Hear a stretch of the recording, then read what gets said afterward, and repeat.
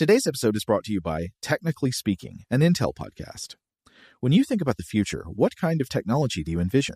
Whatever the future holds, artificial intelligence will undoubtedly be at the heart of it all. Join Graham Class as he hosts Season 2 of Technically Speaking, an Intel podcast, and hear from the minds transforming healthcare, retail, entertainment, personal computing, and more with the help of AI. Tune in every other Tuesday and explore the latest technology that's changing our world today and creating a more accessible tomorrow. Listen to Technically Speaking, an Intel podcast on the iHeartRadio app, Apple Podcasts, or wherever you get your podcasts. Today's episode is brought to you by Visible. The future of wireless is here, and it's transparent. Switch to Visible, the wireless company that makes wireless visible. Get a one-line plan with unlimited 5G data powered by Verizon, just $25 a month, every month, taxes and fees included. No hidden fees, no surprises, no, really. What are you waiting for? Get with the times and switch to Visible at Visible.com. Monthly rate on the Visible plan for data management practices and additional terms, visit Visible.com. Okay, picture this. It's Friday afternoon when a thought hits you. I can spend another weekend doing the same old whatever, or I can hop into my all-new Hyundai Santa Fe and hit the road. With available H-Track all-wheel drive and 3-row seating, my whole family can head deep into the wild. Conquer the weekend in the all-new Hyundai Santa Fe. Visit HyundaiUSA.com or call 562-314-4603 for more details. Hyundai, there's joy in every journey. Rev up your thrills this summer at Cedar Point on the all-new Top Thrill 2. Drive the sky on the world's tallest and fastest triple-launch vertical speedway. And now, for a limited time, get more Cedar Point fun for less with our limited-time bundle for just $49.99. Get admission, parking, and all-day drinks for one low price. But you better hurry, because this bundle won't last long.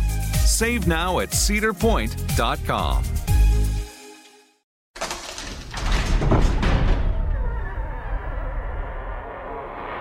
Hey, welcome to Stuff to Blow Your Mind. My name is Robert Lamb. And I'm Joe McCormick, and it's Saturday. That means it's time to go into that old vault. So what are we busting out today, Robert? Oh, we're busting out some Christmas content. Is this Christmas? Yeah, oh, it's the Nativity, right? Yeah, we get into the holiday season here, and I'm not a full-blown Grinch, but I'm not the biggest holiday enthusiast these days, but that doesn't mean we don't have a few choice holiday episodes to refer to. And our most recent holiday episode that was a whole lot of fun was Baby Jesus and the Homunculus. So this is the episode where we talked about all those paintings where baby Jesus is like this tiny adult man who's roid ripped. Yes. Yeah, or it gets into a lot of – it's a fair amount of like art history in this episode and just finding humor in at times grotesque or otherworldly babies and what it says about how people of the past thought about children in some cases. Oh, and thought about reproduction, human reproduction, and how that exactly came about. Yeah. We talk about the spermists and the ovists and all that. Yeah, so it's a fun one. A little bit of holiday cheer, a little baby Jesus, a little weird and generally incorrect hypotheses about the inner workings of human reproduction.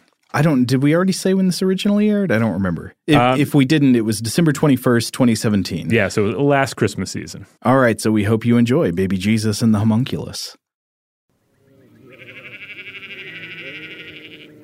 Hi, I'm here to see the baby. Oh, you mean the child whose birth was foretold in the stars? Well, yeah, there was this angel that told me to come. An angel? Yeah, a big winged fella made out of fire and light and all these like spinning wheels and stuff. Oh, of course. Yes, well, step right this way. Just, we should warn you, be prepared. Oh, no worries. I've been around babies before. I got two of my own. I'll keep quiet. No. You don't understand. This is a special infant. It looks different. Oh, yeah, ugly baby. Don't worry, I got it. I know how to respond, what to say, what not to say. I don't think you do know, my friend. This baby is unlike anything I've seen before in my travels in the Far East to the Far West. It is unusual. Well, now I really want to see this baby. Let's do this. Well, you should take a moment to prepare yourself. Oh, Jesus. Yes, that is his name. He looks like a tiny old man. I mean, not in the way that he's supposed to look like a tiny old man. He looks like a miniature old man with. Are those abs? Yes, they are. And we're all a bit confused about the blonde hair. Like, I'm only now noticing that there's a disk of cosmic radiance surrounding his head because I'm distracted by the fact that he looks like a miniature old man with muscles. Strange, isn't it? Oh, he's looking this way.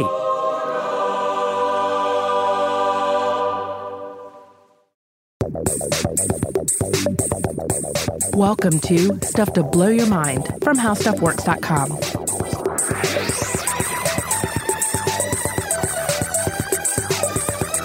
Hey, welcome to Stuff to Blow Your Mind. My name is Robert Lamb. And I'm Joe McCormick. And hey, it being right around the Christmas season, for these Christmas celebrating cultures all over the place, that we should ask you to do a little thought experiment, going through the history of art in depiction of the Christian nativity scene. Yes, the baby Jesus. Imagine you're one of those shepherds or wise men or farm animals or other assembled masses on the premises in the nativity scene. So you're there in the barn, in the manger, and there's the baby, but the baby doesn't quite look right. Indeed. And it doesn't look right in a way that is quite unsettling. It looks like a tiny adult. Yeah, Mary is there. Joseph's looking on sometimes, depending on the painting, and she's got the baby in her arms or on her lap or in the manger, but no matter what, the baby kind of looks like Alan Arkin. Yeah, the Christ child often does in some of these paintings that we're going to be discussing here today. Or Philip Seymour Hoffman. Yeah, a little bit of Philip Seymour Hoffman. Sometimes I catch a little bit of Vladimir Putin in there. Oh yeah, you got a baby Putin sometimes, or sometimes the Christ child looks like Arnold Schwarzenegger. Yes, yeah. This is the case. If you look at a lot of medieval art and even early Renaissance art, you'll see these depictions of the Christ child that are a little jarring, especially if you're used to more modern interpretations of a baby in a manger. And that includes like actual live nativity scenes where you have an actual infant standing in for the Christ child. This is something that I imagine a number of our listeners out there have picked up on of late, because there are these articles, these sort of galleries that make the rounds on social media, often with titles like Ugly Renaissance Babies or Renaissance Babies in Renaissance Paintings That Can't Even. I think that was a title of one that gave me a chuckle a while back, where it'll just be this barrage. Very BuzzFeedy. Yeah, very BuzzFeedy, very clicky. And it'll be this just barrage of indeed strange-looking babies. Now, babies are strange-looking anyway.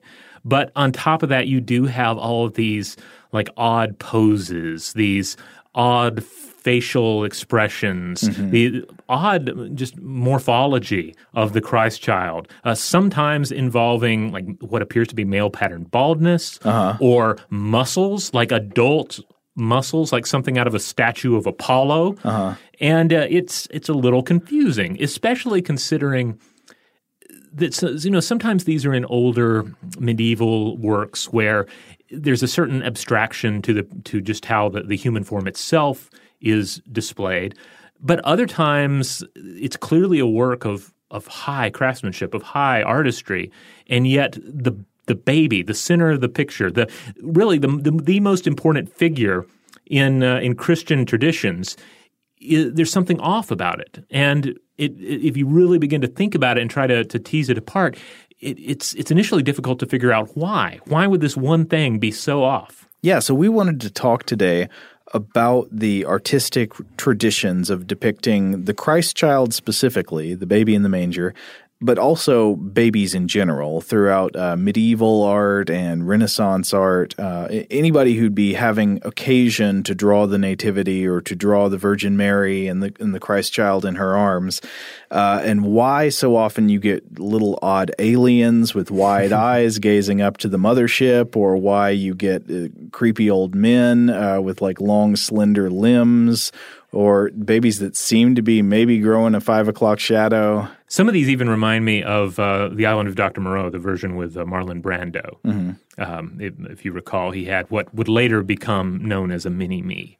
And some of the Christ childs that you encounter in medieval art have that kind of appearance. Yeah, and so what we're picking up on is our instinctual ideas about what babies are supposed to look like. And we've talked about this in recent episodes, actually. We talked about it in our cuteness and monstrosity episode back in October. But yeah, there are these basic features that you see as the most common morphologies associated with babies. And it's been hypothesized that certain types of features sort of set off our cuteness detectors. That like we see a creature of a certain kind of shape and it makes us go, oh, I want to take care of that thing. And so some of these commonly understood shapes would be like a large head and like a large forehead, or what's known as the predominance of the brain capsule, large low-lying eyes. So the eyes are sort of low set on the face and they're big, bulging cheeks, short, thick, kind of stubby arms and legs, a springy or elastic consistency, so something that looks kind of soft and maybe not covered in really hard muscles, and clumsy movements is the final one. I guess that would come through more in real-life movement, though you can sometimes communicate grace or clumsiness in poses, and a lot of these baby Jesuses in these paintings do appear very graceful in their movements. Yeah, you see sort of a regal demeanor. Sometimes they're brandishing a scepter or a parrot. And then on top of that, many of these features that we've already touched on. They look like miniature adult humans, and they're proportioned that way. Slender arms and legs, or the baby appears to have what it may be male pattern baldness, painfully thin or overly muscular. And like some of these are seriously muscular. Oh, yeah. Like power lifter muscular. Yeah, you look at them and you may immediately ask, did they ever see a baby? Did they know what a baby looked like? You mean the artist? Yes, the artist. The baby in the painting. Did they just say, well, I guess it was like a smaller version of Michelangelo's David? That's clearly what an infant would consist of. So what was causing all of these painters and sculptors and people to represent babies in a way that so thoroughly violates our instinctual categories of what babies look like and how they're shaped? Well, that is the discussion for today, and it's really I think it's a surprisingly broad discussion because we're going to end up drawing in not only art history and medieval history, but also a fair amount of Christian theology, scientific attempts to understand what's happening with human reproduction. It's one of these excellent topics where you have just this convergence of several different disciplines. And hopefully, in the end, this is going to be an episode that alchemists and biologists alike can get into, Christians and non-Christians, art historians and precious moments figurine collectors. You're all going to be united in this exploration of weird baby Jesuses in art. All right, well, I think maybe we should take a quick break, and when we come back, we will explore this question further. Shout out to Astepro for sponsoring this episode and providing us with free samples. Rob, as the local host with allergies here, they sent you some of their nasal spray to treat your allergies. What was your experience like? Yeah, that's right. I always wrestle with the pollen a bit when it rolls in during the spring, so they sent me the little nasal spray. I tried out the product, and yeah, it sure did help me get on top of my symptoms for the day. And it's so fast-acting, it was already kicking in before I left the house. Astepro is a first-of-its-kind nasal allergy spray. It's the fastest 24-hour over-the-counter allergy spray. It starts working in 30 minutes, while other allergy sprays take hours. Astepro is the first and only 24-hour steroid-free allergy spray. Astepro delivers full prescription-strength indoor and outdoor allergy relief from nasal congestion, runny and itchy nose, and sneezing. Get fast-acting nasal allergy symptom relief with Astepro. Go to asteproallergy.com for a discount so you can get Astepro and go today. ASTEPRO allergy.com. Astepro and go. Use as directed for relief of nasal congestion, runny nose, sneezing, and itchy nose due to allergies. Today's episode is brought to you by eBay. eBay Motors is here for the ride. Remember when you first saw the potential? And then, through some elbow grease, fresh installs, and a whole lot of love, you transformed 100,000 miles and a body full of rust into a drive that's all your own. Look to your left. Look to your right. It's official. No one's got a ride like this. There's nothing else that sounds like, feels like, or looks like the set of wheels in your garage. With over 122 million parts, you can make sure your number one ride or die stays running smoothly so there's no limit to how far you can take it. Brake kits, turbochargers, engines, exhaust kits, roof racks, LED headlights, bumpers, whatever your baby needs, eBay Motors has it. And with eBay Guaranteed Fit, it's guaranteed to fit your ride the first time, every time, or your money back. Plus, at these prices, well, you're burning rubber, not cash. Keep your ride or die alive at ebaymotors.com. Eligible items only. Exclusions apply. Today's episode is brought to you by Technically Speaking, an Intel podcast. When you think about the future, what kind of technology do you envision? Whatever the future holds, artificial intelligence will undoubtedly be at the heart of it all. Join Graham Class as he hosts Season 2 of Technically Speaking, an Intel podcast from Ruby Studio in partnership with Intel. Explore the future of technology that's rapidly evolving our world today with the help of AI. There's still so much work and research needed to fully understand the power and potential of AI, and Intel is at the forefront of implementing AI in revolutionary technology that's changing the world we live in for the better. In each episode, Graham interviews the minds transforming medicine and healthcare, retail, entertainment, personal computing, and more while pioneering new uses for AI in these spaces. Tune in every other Tuesday and explore the latest technology that's changing our world today and creating a more accessible tomorrow. Listen to Technically Speaking, an Intel podcast on the iHeartRadio app, Apple Podcasts, or wherever you get your podcasts. Today's episode is brought to you by Visible. If you haven't heard of Visible, now you have. They're the wireless carrier that's making wireless visible. It's in the name. Get a one-line plan with unlimited 5G data powered by Verizon, just $25 a month, every month, taxes and fees included. Having a one-line plan means you only need you to save. No estranged roommates, exes, cousins twice removed, or AI-powered humanoid robots needed. And because $25 a month really means $25 a month, you can call, text, stream, whatever, as much as you want without worrying about getting dinged at the end of the month. No hidden fees, no surprises. No, really. It's like the old saying goes, you can't judge a book by its cover, but you can judge a company by its name. So spread the word. Tell all your friends there's a wireless company out there with transparency in their name, and they're called Visible. Start saving on wireless today at Visible.com. Monthly rate on the Visible plan for data management practices and additional terms, visit Visible.com. All right, we're back. So before we go any further, let's just talk about the time frame here. We are largely talking about a popular style within medieval European artistic traditions that give way to more realistic depictions of children and the Christ child during the Renaissance. But not always perfectly realistic. Right. So I would say, you can correct me if you disagree, but the main thing we see is in the medieval period, you're going to have babies and baby Jesuses that don't look anything like babies, look like creepy old men or look like aliens. Mm-hmm. And then going into the Renaissance, you're going to get things that start to look a little bit more realistic and less like strange aliens and creepy old men, but more just sort of like super muscular nude babies. Yeah, it's a gradual process. This transformation that takes hold over the Christ child in art, and it's not going to have. There's not like a firm timeline across all areas and all artists. Mm-hmm. It is a shift in artistic traditions, and therefore it's not going to happen, like clockwork. But speaking of clockwork, just to assign rough boundaries to these time periods, the Middle Ages are generally said to stretch from the 5th century to the 15th century, from the fall of the Western Roman Empire to the dawn of the Renaissance. And the Renaissance begins in Florence, Italy, in the 14th century and kind of extends out from there.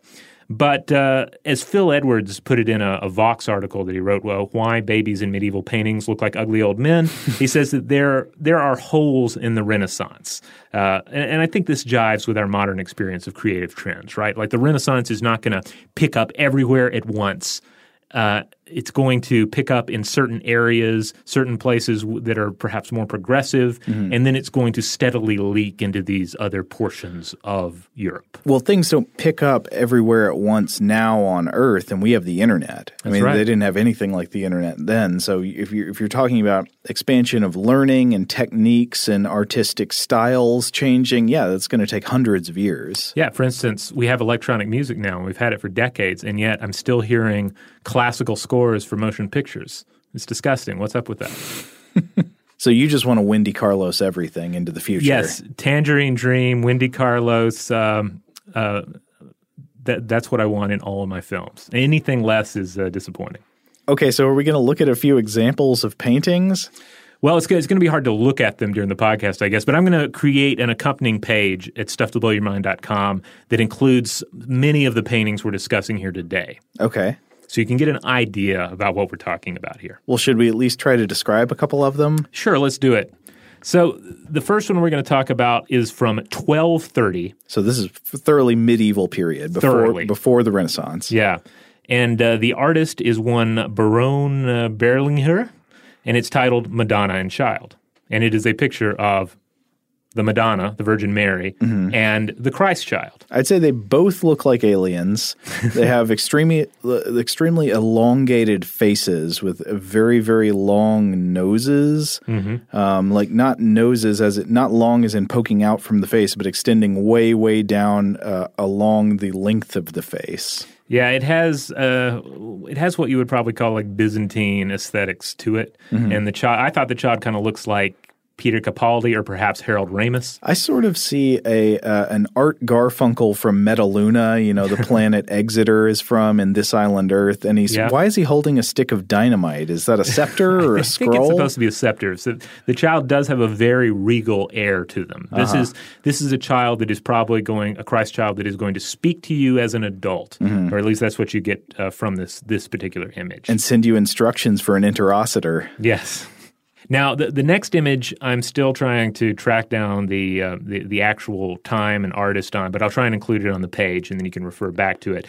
But in this one, we see another sort of alien-looking, serene Mary, this time with a kind of halo behind her head, and she is holding a Christ child that also has a halo around his head. Mary looks like the alien from Mac and Me, and the baby just is straight up David Gergen.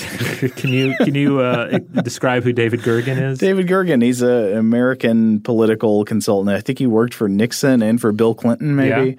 Yeah. But yeah, he's just got a kind of distinctive face, and the baby looks like him. Yes, a very mature face, to say the least. Yeah. Now, the next image we're going to discuss, this is the one that really captured me the most for a number of reasons. It's a work by the Dutch master Martin van Heemskerk. And this guy lived 1498 through 1574. So this is very much an early Renaissance guy here with clear early Renaissance artistic skills. Like it is a beautiful painting titled Saint Luke Painting the Virgin. It is a depiction of a sort of a legendary tale that takes hold and is repeated numerous times in artistic traditions in which Luke, the biblical Luke, paints a painting of Mary and the Christ child. Is this supposed to be the author of the Gospel of Luke? Yes. Okay. One thing you will immediately notice once you start getting into the Renaissance period paintings is that they look not exactly realistic, but much, much more realistic than the medieval paintings. Robert, I was making this comparison earlier, and I wonder what you've been thinking about it. When I see medieval European artwork, I often think of it as being somewhat similar to modern political cartoons in that there's really no effort to achieve realism of any kind. You're not trying to render a photorealistic person or get the details and proportions of the human body right.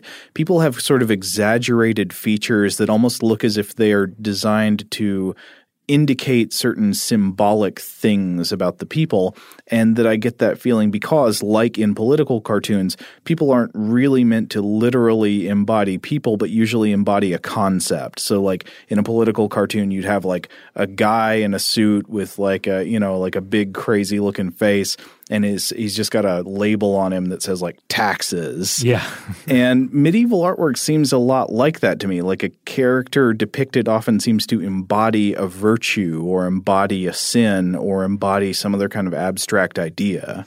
Yeah, I thought about this a lot when we were reading this as it relates to monstrosity, because we see so many wonderful monstrosities in medieval artistic traditions. And sometimes they involve Christ as well. There's this – I was showing you a few of these images before we went in here, but you have these occasional depictions either of Christ with 3 faces or 3 heads, or depictions of the Holy Trinity, the idea that you have God and Jesus and the Holy Spirit all as one united thing. You have it displayed as a 3-headed, sort of a 3-headed angel or a 3-headed Christ. And if you look at this, certainly from our modern perspective, it seems a little weird. It seems potentially blasphemous. Yeah. And yet you have to put yourself in the mind of someone trying to convey a complex theological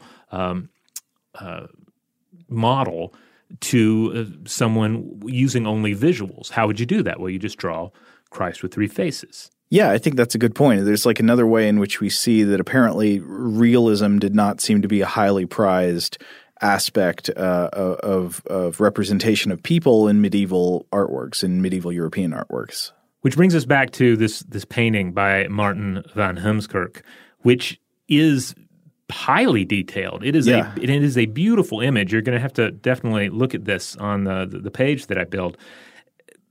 But at the same time, if we're going to compare it to other things, like what this makes me think about, and images like this make me think about, are scenes in movies that are so well shot, so like insanely shot, that it throws you out of the viewing experience. Maybe it'll be some experimental director or some sort of shot where they had to digitally remove the camera or the set to make it work, where you're just thrown out of the movie because you're thinking, wow, how did they shoot this? This is just a technical marvel, and then you're not even paying attention to what the characters are doing. Yeah, you can think about that in multiple directions. I don't love movies with a lot of CGI action in them because it stops feeling real to me.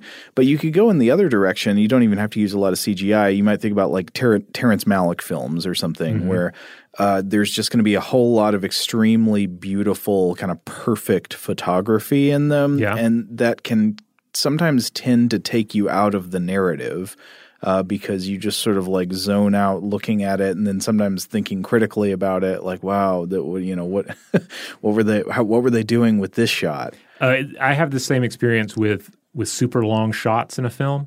Like there seems to be a cutoff where a long shot ceases to be just like a seamless experience of the movie, and you start freaking out and realize, oh my goodness, we're still in the same shot. Right? How did they do this? Stop it! Stop shooting because must be costing a fortune. Now this Van Heemskerk painting here, it is beautiful and it does seem realistic in a lot of ways, but the baby Jesus in it is messed up. He is a beefy gremlin power lifter, and not just so he's super ripped with muscles all over and has adult human man proportions. Does not have that large baby head and stubby legs. He's got ripped muscly arms and legs. And he's also doing this pose that's like this Donkey Kong pose, where he's like stomping with one leg up and down. He looks like he is like in a roid rage against Mary. Yeah, it's notable too that there is an angel standing in the background lighting the painting, like a winged humanoid. And we're not even talking about that. We're talking about the baby as being the most unrealistic portion of the painting. But to come back to the theme, in a different way than the medieval artwork, this just seems like if somebody painted this now, it would come off as a deliberate act of blasphemy. Yeah. It would look like somebody was trying to make fun of the baby Jesus in some way. But no, I mean, this appears to be genuinely reverent artwork. And so why would they do that with all the muscles? I mean, it's especially noteworthy in the work of Van Heemskerk because you see some other paintings that he did. He did a subsequent painting of St. Luke, painting the Virgin Mary and the baby. And it's notable for a number of reasons. For starters, the baby is less ridiculous but also still fairly muscular and has a parrot on one hand. Also, you see in the foreground there is a book that is apparently supposed to be a notable anatomy textbook. In the background, there is somebody dissecting a corpse so that they can better create sculptures of the human body. So the painting itself is kind of about the insane level of detail that goes into depicting the human form in paintings, and about how you rely upon the work of Galen and other anatomists, how you're looking at the classical sculpture as the model and the ideal human form, and yet the child is still this thing that is in a state of flux, that is somehow outside of this new artistic tradition. Yeah, the child doesn't look as crazy as he did in the other painting, but he's still got monstrously muscled legs. Yeah. It looks like he reminds me, his legs look like those Belgian blue cattle, you know, the ones where they have all the like the double muscles that they've been bred for, and it looks like somebody stuffed a bunch of bean bags under their skin. Yeah, I think that's apt. It's still a very, very muscular baby.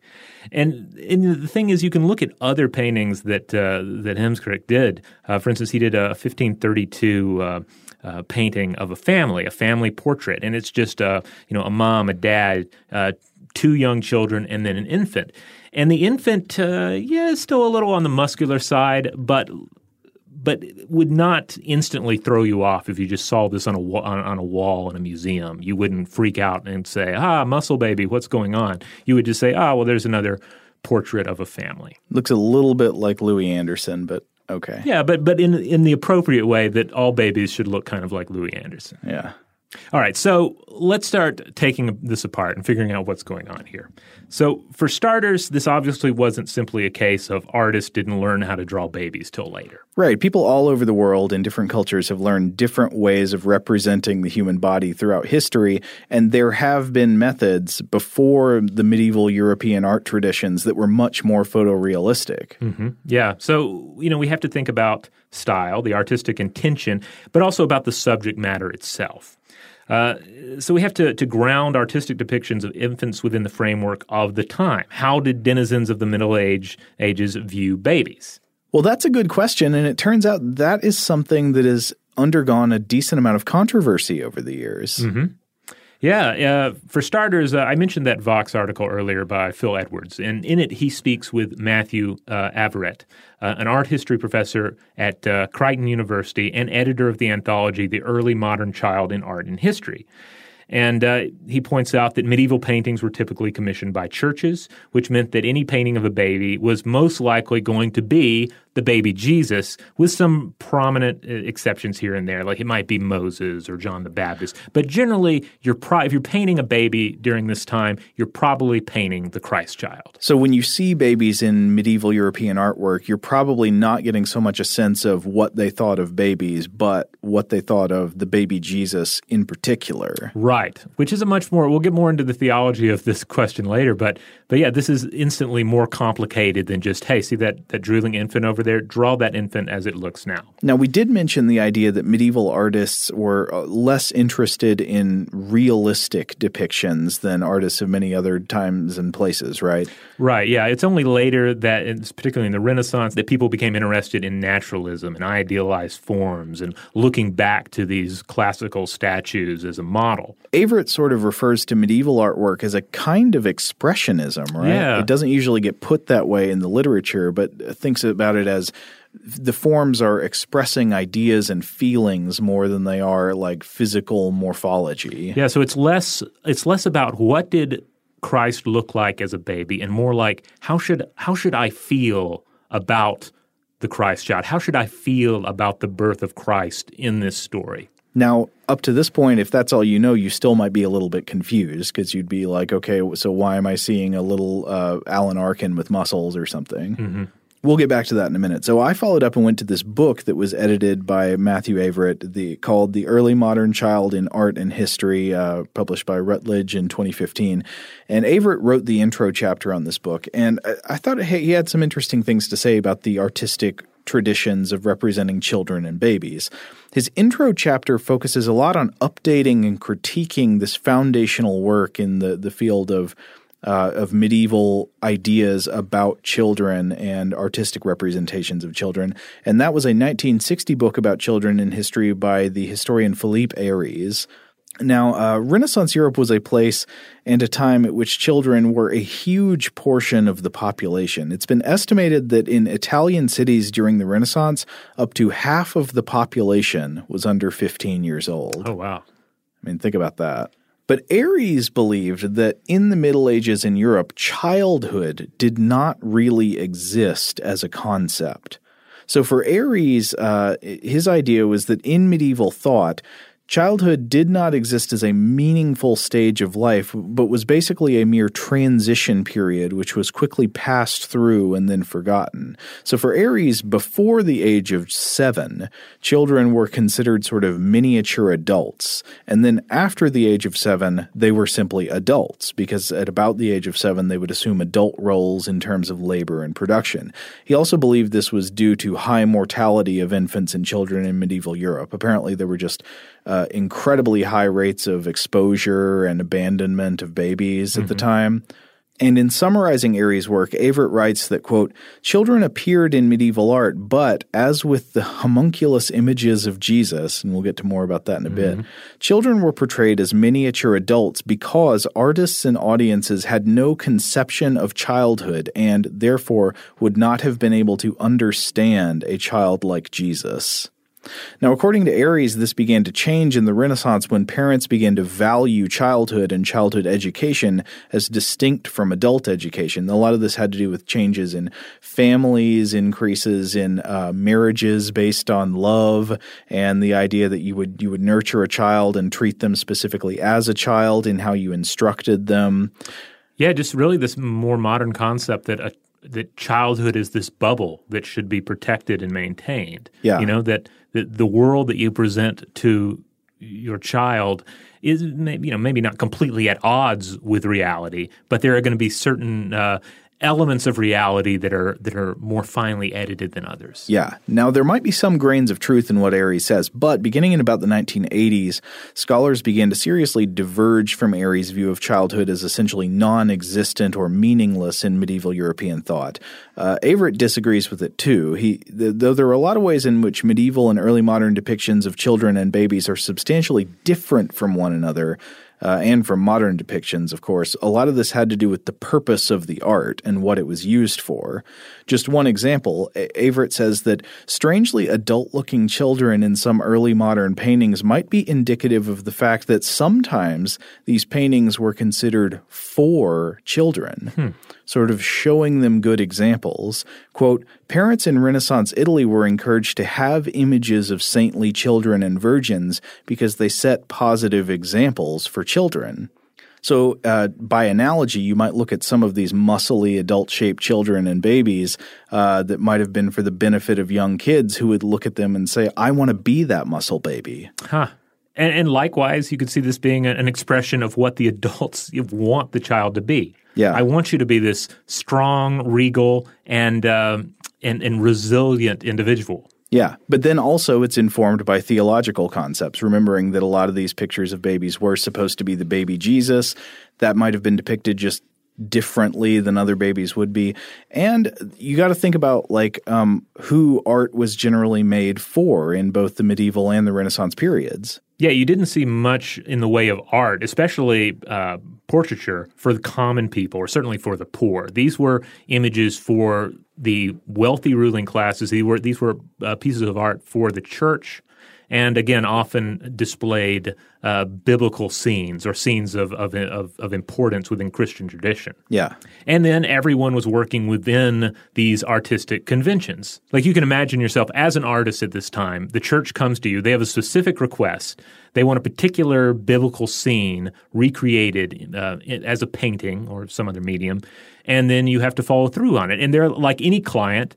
They have certain ideas in mind. They have certain existing works in mind. So you're kind of forced, probably shoehorned, into creating something within that artistic tradition. There's not really a lot of room to try exciting new things. And again, you have to represent these various theological ideas as well, or you're having to pick up on existing connections that are made in the literature. For example, I was reading from this book by Mary Dizon titled The Quest for the Christ Child in the Later Middle Ages.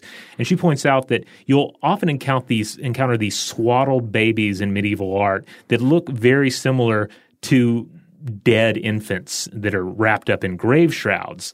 And this, she says, helps us appreciate why Christ frequently appears in nativity scenes tightly swaddled and lying on a, quote, block-like, almost tomb-like manger.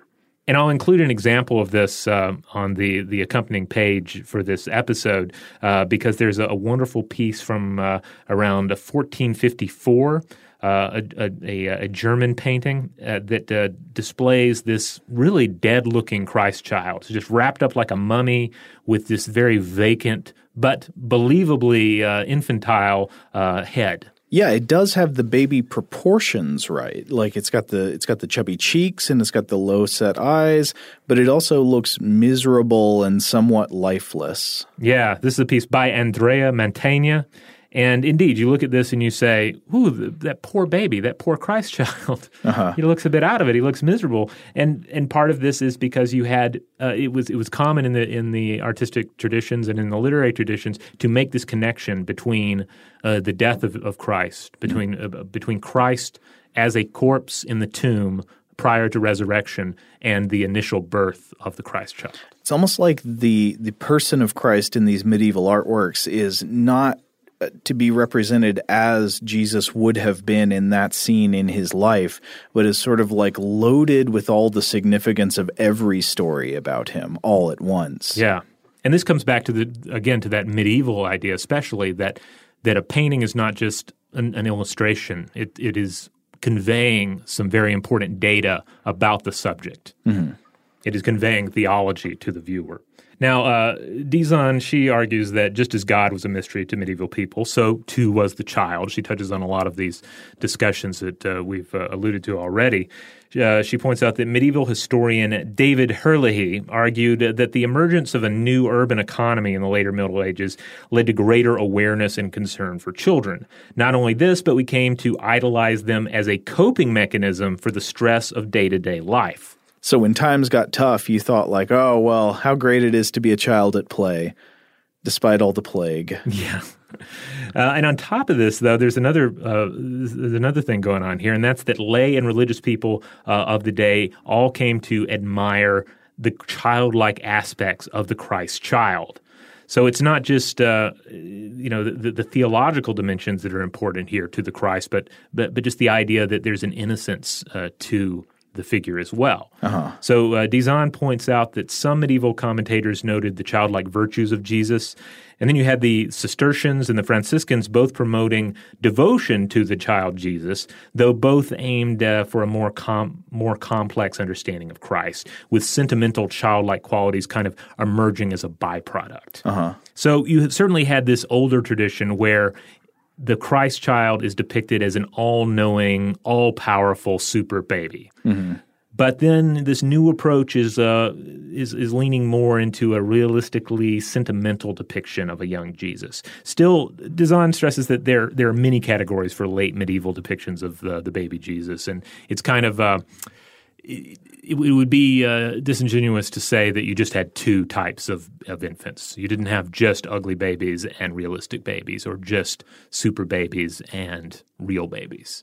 I think it's interesting to note all of the the sort of fractious theological potential in the idea of the Christ child here, because the idea of the infant Christ gives rise to these contradictions where whether you believe in him as like an all-knowing, all-powerful super baby or a normal baby, either one, I could see people adhering to either one of those positions and finding the other one blasphemous. Yeah. I mean, it's easy to take this for granted, I guess, growing up within Christian traditions and just being bombarded with images of the Christ child. But just imagine like all the potential questions you have. Like, okay, this is the Son of God. This is God incarnate, come to earth to redeem humanity. So what is it like as a baby? Is it smart and manlike in its behavior, or is it pooping itself? Is it puking? Is it doing all of these, at times disturbing and gross things that an actual larval humanoid would do? I'm sure. I mean, this has been subject to theological debate. Yeah. But once we're into the Renaissance here, we have the middle class growing in power and wealth, and there's this increased demand for portraits. Plus, there's an increased emphasis on recording the world as it is rather than the expressionism of the past. Mm-hmm. I think one of the great examples of this, one we've discussed on the show before, is Peter Bruegel the Elder. Yeah. The 16th century Flemish artist whose paintings just positively boil with depictions of contemporary and peasant life. Even in religious works. Yeah, they're so busy. Yeah, but you can look at them, and it gives you some insight into what was actually going on in the broader world and the world outside of the church and its books and its artistic traditions. Yeah. Now, I want to throw in one more note about nudity here that I think is revealing. Okay. The nudity of the Christ child.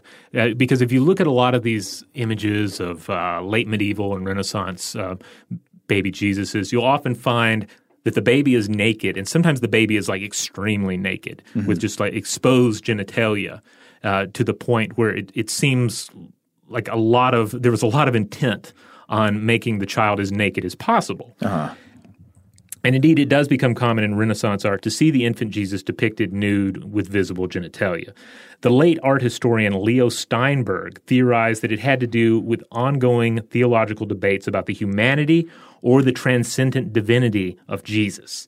So the nudity of the child, and perhaps its more realistic depiction in general, is presented as proof of his humanity. So this is yet again an answer to a theological question. The idea is like, was Jesus fully human, or was he some sort of spirit being? And so they want to put their foot down and say like, no, he had a human body. Yeah. I mean, Jesus Christ is largely held in Christian traditions as God incarnate, and therefore the product of A, a mortal woman, no matter how virginal and esteemed, and B, the creator of the universe, God. Mm-hmm. So he is at the very least a hybrid entity with attitudes leaning in mortal or divine directions, depending on your particular theology, or in some cases your particular heresy. Yeah. So how you end up asking, how do you choose to think of and portray the newborn Christ as more human or as more divine, as natural or as preternatural? And this whole discussion occurs as humans are still working out exactly what's happening during reproduction itself. Yeah, we haven't even gotten to that yet. I mean, how are these infant bodies formed in the first place? Yeah, does Mary contribute to the Christ child's humanity merely by being its vessel? Does she contribute to his flesh? Is there a resemblance between mother and child here? So keep all of this in mind as we take one more break and come back to continue to tackle this question and indeed summon the homunculus. Today's episode is brought to you by eBay. eBay Motors is here for the ride. Remember when you first saw the potential? And then, through some elbow grease, fresh installs, and a whole lot of love, you transformed 100,000 miles and a body full of rust into a drive that's all your own. Look to your left. Look to your right. It's official. No one's got a ride like this. There's nothing else that sounds like, feels like, or looks like the set of wheels in your garage.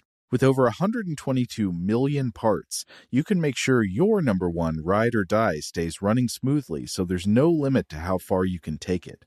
Brake kits, turbochargers, engines, exhaust kits, roof racks, LED headlights, bumpers, whatever your baby needs, eBay Motors has it. And with eBay Guaranteed Fit, it's guaranteed to fit your ride the first time, every time, or your money back. Plus, at these prices, well, you're burning rubber, not cash.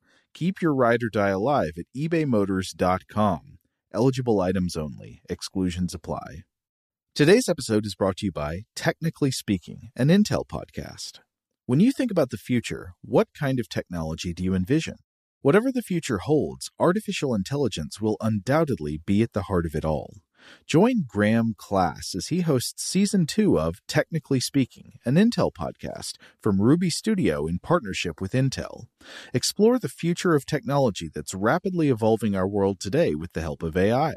There's still so much work and research needed to fully understand the power and potential of AI, and Intel is at the forefront of implementing AI in revolutionary technology that's changing the world we live in for the better. In each episode, Graham interviews the minds transforming medicine and healthcare, retail, entertainment, personal computing, and more while pioneering new uses for AI in these spaces. Tune in every other Tuesday and explore the latest technology that's changing our world today and creating a more accessible tomorrow. Listen to Technically Speaking, an Intel podcast on the iHeartRadio app, Apple Podcasts, or wherever you get your podcasts. Today's episode is brought to you by Visible. If you haven't heard of Visible, now you have. They're the wireless carrier that's making wireless visible. It's in the name. Get a one-line plan with unlimited 5G data powered by Verizon, just $25 a month, every month, taxes and fees included. Having a one-line plan means you only need you to save. No estranged roommates, exes, cousins twice removed, or AI-powered humanoid robots needed. And because $25 a month really means $25 a month, you can call, text, stream, whatever, as much as you want without worrying about getting dinged at the end of the month. No hidden fees, no surprises. No, really. It's like the old saying goes, you can't judge a book by its cover, but you can judge a company by its name. So spread the word. Tell all your friends there's a wireless company out there with transparency in their name, and they're called Visible. Start saving on wireless today at Visible.com. Monthly rate on the Visible plan for data management practices and additional terms, visit Visible.com. Okay, picture this. It's Friday afternoon when a thought hits you. I can waste another weekend doing the same old whatever, or I can conquer it. I can hop into my all-new Hyundai Santa Fe and hit the road. Any road. The steeper, the better. Because my all-new Santa Fe is available with H-Track all-wheel drive, so I can hit the trail without a worry in the world. Heck, with 3 rows and best-in-class rear cargo space, I can pack the whole family in with all our gear. We've got available dual wireless charging for our phones, so we'll never lose touch with civilization, and we won't lose touch with the primordial power of Mother Earth. So which is it? Waste the weekend or do something a little more epic? And conquer it in the all-new Hyundai Santa Fe. Visit HyundaiUSA.com or call 562-314-4603 for more details. Hyundai, there's joy in every journey. All right, we're back. Robert, let's summon the homunculus. Yes, the homunculus. Now, when we talk about homunculi, I imagine a number of people think rather understandably of the alchemaical homunculus, the idea of an artificial diminutive humanoid that is cooked up in a wizard's laboratory. Right. So you might have an alchemist like Paracelsus who says that I can create a chemical human, one that is out of synthetic ingredients. I will make a homunculus, a small man. And that's the funky chemical spelling too. Yeah, with the Y. With the Y in it. Here's a quick quote from Mary Bain Campbell from Artificial Men, Alchemy, Transubstantiation, and the Homunculus. Quote, Mary, even to the Protestants who worked to reduce her importance in the dramatis persona of the divine, was and had to be a partner in this procreation, or Jesus could not be an incarnate God, half human, half divine. Nonetheless, the transubstantiation of the sacramental feast of the Eucharist was a process that became at least potentially susceptible to chemical, again with a Y, explanation in the intellectual world of the Reformation, a world that included the increasingly philosophical and spiritualized discipline of chemistry, the art of transmutation, and an increasingly naturalized theology. Oh, I've never made that connection before, but that's amazing. So believing in the transubstantiation of the Eucharist, meaning that when you take communion, the bread physically truly is transformed into the body of Christ. Right. And that the wine physically truly is transformed into the blood of Christ. These are theological dogmas, but that if you take them literally, you start to believe that there may be other ways in which substances can be transformed into living tissue. Right. It introduces a magical concept that that, if taken as a literal fact, turns a number of different things on its head. Yeah. Now, like all sexually reproducing species, humans engage in sex to perform sexual recombination. We generally don't follow the idea of spontaneous generation anymore. We think that generally life most of the time comes from life. And so when sexual recombination happens in sexually reproducing species, you have a random mixing of genes from the mother and the father. So our sexual cells are known as gametes, the male sperm and the female egg, and each of these contain 23 chromosomes, which is half the normal number of chromosomes in a cell, and then they fuse together to form a new zygote with 46 chromosomes of randomly jumbled genes from the mother and from the father, and these cells then begin to divide until they start to take the shape of an embryo within the mother's uterus. Those are the known basics of actual sexual reproduction, but it hasn't always been taken for granted that this is how it happens. And in fact, I think a great idea for a future episode or series of episodes would be the question of why sexual recombination. Why don't we just all do asexual reproduction like bacteria might or something like that? Why don't we just split in half and make clones of ourselves? Oh, yeah. In biology, this question is often framed as what compensates for the cost of males? But yeah, it's a good question to explore. We should come back to it in the future. But yeah, so to continue, we know that sexual recombination takes information from the mother and from the father and fuses it to create a new cell, a new being, by jumbling together bits of the blueprints that make up both of the parents. Yeah, and you know, as early as 350 BCE, Aristotle proposed a theory of apogenesis, which was essentially correct. Yeah, this was basically the idea that the sperm and egg joined to create undifferentiated cells, like stem cells, which then matured over time into bodies. Maybe not correct in all the details as he imagined it, but it basically gets the gist of reproduction right. And yet, just a few centuries ago, you had many people who believed in what was known as preformationism. Yeah, or preformation theory. So in like the 17th and 18th centuries, many very learned or supposedly learned scholars and natural philosophers had this idea that the embryonic human being was already fully formed in its entirety, except being like smaller, or maybe in a smaller or sort of less defined shape within the sex cells of the mother or the father. Right. They were like fully formed versions of themselves, which would simply grow in size or possibly change in shape within the uterus during pregnancy. Essentially, the sex cells were each a homunculus. Yeah, and you see some wonderful artistic depictions of this, illustrations of how this might go down. I imagine a number of us have seen these of a sperm, and there's a tiny human in the sperm. Yeah. The idea here is that the male of the species just shoots a tiny human into the female, and the female is just where that tiny human grows. Yeah. So one interesting side note, I think I would like to point out that the transition from preformation theory to modern reproductive theory is mainly a shift in emphasis about what exactly gets transmitted during sex and during birth. Under preformation theory, what gets transmitted is material, or the means to make material grow.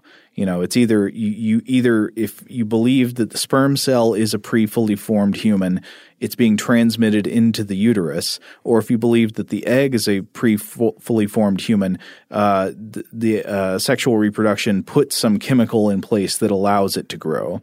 But under modern theory, what gets transmitted is not material so much as information. It's not getting the rebels a tiny Death Star, it's getting them the plans for the Death Star. Yes. But by focusing on material like this, preformation theory leads to a problem.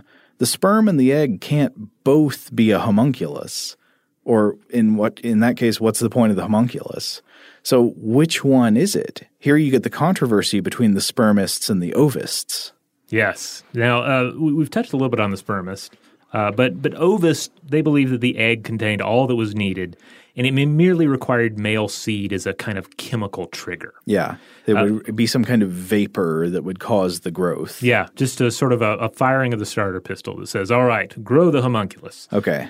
Now, my favorite the later-day Ovist is an Italian physiologist and priest, Lazzaro Spallanzani, who lived 1729 through 1799. Spallanzani is great. So he believed, as did Charles Bonnet, in the Ovist version of preformation theory. And the specifics of their idea is that God created the first female specimen of every species.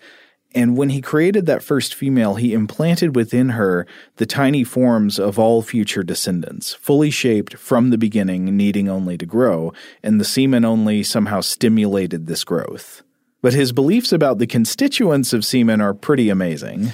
Yeah. So again, Spallanzani, he believed this was just like a chemical trigger. Yeah. And that was all that the semen was actually contributing. And yet he was able to take a look at it, and he identified that there was something kind of wormy going on in there. There was some sort of wormy substance in the semen. Yeah. But how did he make sense of these wormy things in the semen? Well, based on popular theories of the day concerning the idea of inheritable intestinal worms, the idea that you would have intestinal worms and you would pass them on to children and to the grandchildren, et cetera, he thought that the sperm, what we know now as the sperm, might be parasites, and that the seminal fluid alone served as this chemical trigger for the egg. And he famously led to the use of pants on frogs and other amphibians as an attempt to separate these two entities, and to really figure out exactly what was going on during the deposit of fluid in sexual reproduction. So testing the hypothesis that male sex cells are actually just parasites. Right. And this we could do a whole episode, I think, on the various experiments that followed, putting tiny pants on frogs, eventually working his way up to more advanced organisms such as a dog. But it becomes unintentionally hilarious at times, but also ultimately illuminating for later readers to look back on his experiments and watch this progression towards an understanding of the truth of sexual reproduction. Right. So that guy was an ovist, but there were all these spermists as well who believed that the sperm cells were the individually fully formed humans shrunk down to tiny size. Yeah, and I feel like these are more these tend to be more sort of scandalous and ridiculous to modern viewers for a number of reasons, but in part because there is such an inherent chauvinistic ideology here. The idea that, well, clearly it's just the man doing it. Yeah, it really feels like trying to write the woman's agency out of the generation of new generations. Yeah. Yeah, in the 17th and 18th centuries, you had Dutch physicist Nicholas Hartziker, who definitely took a hardline spermist approach, postulating that each sperm contained a completely preformed humanoid or homunculus. And this came with illustrations, those illustrations I alluded to earlier. Yeah, they're fantastic. Where the slightly more grown-up versions of the cells, as the homunculus gets bigger, look kind of like creepy Christmas ornaments. Yes. Where they're like kind of a wavy, wobbly human form hanging from like a thread on the top of his head. Yeah, it is. They're kind of creepy to look at, but also kind of holy too. Now, either way you cut it, preformation theory posits something that sounds kind of absurd because let's think about the implications for a second. Take the spermist position. Say you're Nicholas Hartziker. If the spermists were correct, then a man has within his sex organs tiny versions of the men and women that will become his descendants. And those tiny men inside that man must also have within them the tiny men and women that will become that first man's grandchildren. Mm-hmm. And so on and so forth. But of course, since they're tiny men within a tiny man, they must be proportionally smaller to start with, right? So you get this ongoing regress of shrinking future generations to fit inside perpetually smaller generations. It's homunculi all the way down. And somebody out there – I need to stop using that metaphor. I've been listening to Sturgill Simpson too much, I think. Somebody out there who's really math savvy should take this thought experiment. Given this assumption of a sperm-sized man within every man and then a proportionally sperm-sized man within the original tiny man, how many generations would you need to go down before your homunculus was smaller than one plank length? I like this, yeah, because it would ultimately give you like a hard limit to the generations of man. Yeah, at some point your physics isn't going to work anymore. How are you going to make that homunculus? Not out of particles, that's for sure. So in all of this, we've ultimately come back around to this idea of homunculus theory. And again, we've talked about the homunculi a little bit in terms of alchemy, where the creature's not quite a human, but is a rational animal, and ultimately another fictional page in humanity's dream of mastering life and death. But Robert, how does this come back to our medieval and Renaissance art theme we were talking about? Okay, so first of all, it's important to note that this wasn't a case of just clerics on one side, alchemist on the other, and homunculi in between, I guess. Here's a quick quote from William R. Newman in Western Society and Alchemy from 1200 to 1500, published in the Journal of Medieval History in 1980. It says, quote, "The fact that alchemists made analogies between the alchemistic process and the Christian mysteries is not so strange when we remember that in the Middle Ages most alchemists were clerics. Although it is true that a number of clerics were offended by Henry VI of England's appeal in which the transmutation of metal was likened to the consecration during Holy Mass, many others did not object." So the idea here is that, don't think of the homunculus as being just this thing that is talked about and written about by individuals outside of the church. No, the authors of homunculus theory were members of the clergy in many cases, and therefore it makes sense that in terms of trying to figure out the Christ child, trying to figure out what an infant Jesus would be, what God as a baby would look like, they would end up drawing in some of these ideas about homunculi theory. Like making a sort of perfect chemical miniature copy of an adult human. Right. A creature that is preformed not only in body, but in spirit and mind. And thus we have so many of these depictions of the Christ child as being this tiny, perfect humanoid who is already regal and holy in its just bodily positioning and its mannerisms and its appearance. Or you can think of it as just God without the limitations of actual human infancy. And I guess whether an individual Christian finds that idea appealing or not appealing, I guess just has to do with their theology, right? Right. Yeah. We were talking earlier about whether one of the man-like baby Jesuses would speak or not. Well, apparently it was. It was in many cases the baby Jesus is not meant to speak, but is communicating via gestures. Yeah. So you do see this in a lot of the artistic depictions. There's kind of like he's pointing out to one side as if to say, "Oh, you've come to see me. Great. We have some chairs and some hors d'oeuvres over here. If you'll just be seated next to the cows." Mary Dazan says, quote, "As a homunculus, Jesus simply grew in size within Mary's womb instead of gradually acquiring a more complex body, as did other unborn children." Sort of perfect from the beginning. Yeah. So I think this is a very important argument to keep in mind when looking at late medieval and medieval artistic depictions of the Christ child, that there is this attempt to understand theologically what that child would consist of, and we have this idea of the homunculi Jesus, the idea of a preformed and perfect tiny human Jesus that would have emerged from Mary and then grown proportionally. That was very much in sync with many of the alchemical ideas of the day. Okay, Robert, let's say I want to make a homunculus. Not a homunculus theory version of Jesus, but just a regular homunculus. An old-fashioned homunculus. Yeah, I'm getting interested in alchemy. I want to bake a cake, and that cake is a homunculus. What should I do? Well, first of all, get yourself a copy of a medieval text known as the Book of the Cow. Nice. Because it lays out some rather grotesque and confusing instructions in the art of do-it-yourself homunculi brewing. So let me tell you what you'll need for this. Okay. This is straight from the Book of the Cow. First of all, you'll need wizard semen.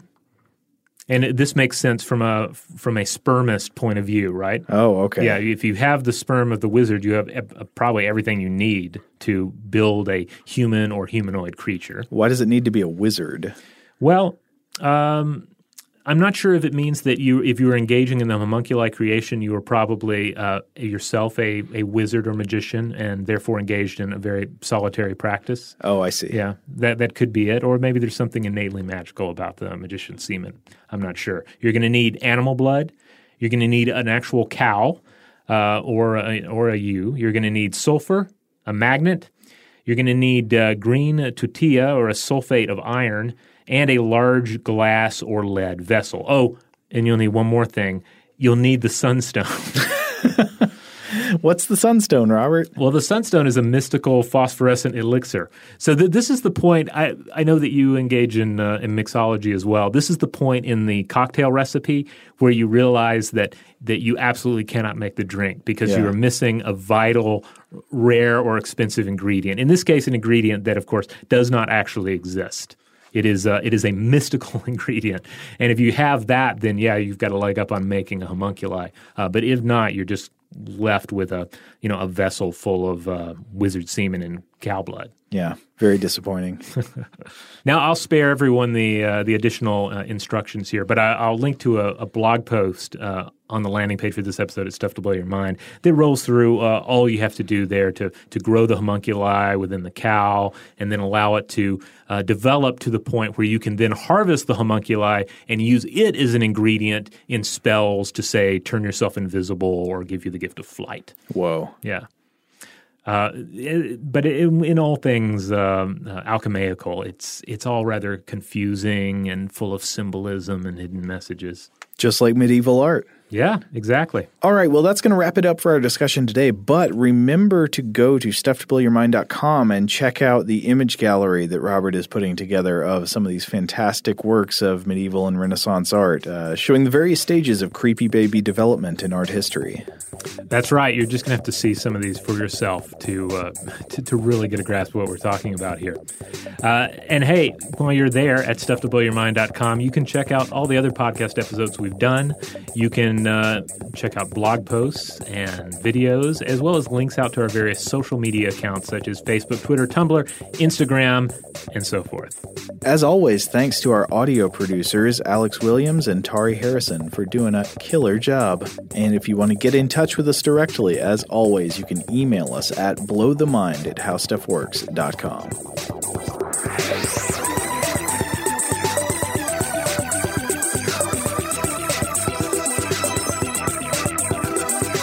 For more on this and thousands of other topics, visit howstuffworks.com.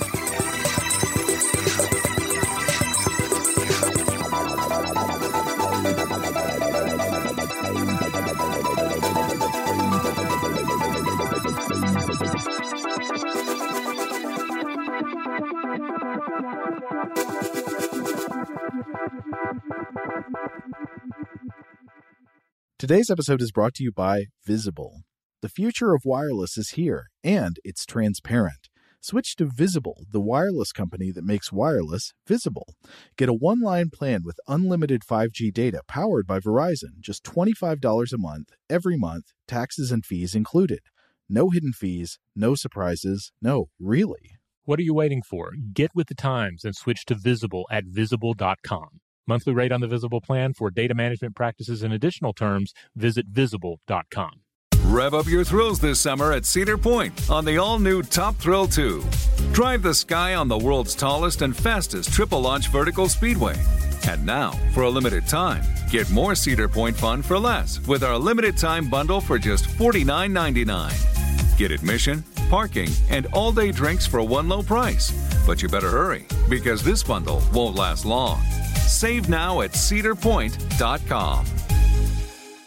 Open a limited-time 11-month certificate at Kemba Financial Credit Union. At 5.25% APY, it's more than triple the national average, plus it's a safe and secure way to grow your money. Visit your local branch or kemba.org/cb for details. Offer expires May 31st, 2024. APY equals annual percentage yield. Restrictions apply. $500 minimum and $250,000 maximum deposit. Advantage status required. Comparison based on bank rate average. Federally insured by NCUA. Xumo Play is your destination for endless entertainment. With a diverse lineup of 350 plus live channels, movies, and full TV series, you'll easily find something to watch right away. And the best part? It's all free. Love music? Get lost in the 90s with iHeart 90s, dance away with hip-hop beats, and more on the iHeartRadio music channels. No logins, no signups, no accounts, no hassle. So what are you waiting for? Start streaming at play.xumo.com or download from the app and Google Play stores today. All you can stream with Xumo Play.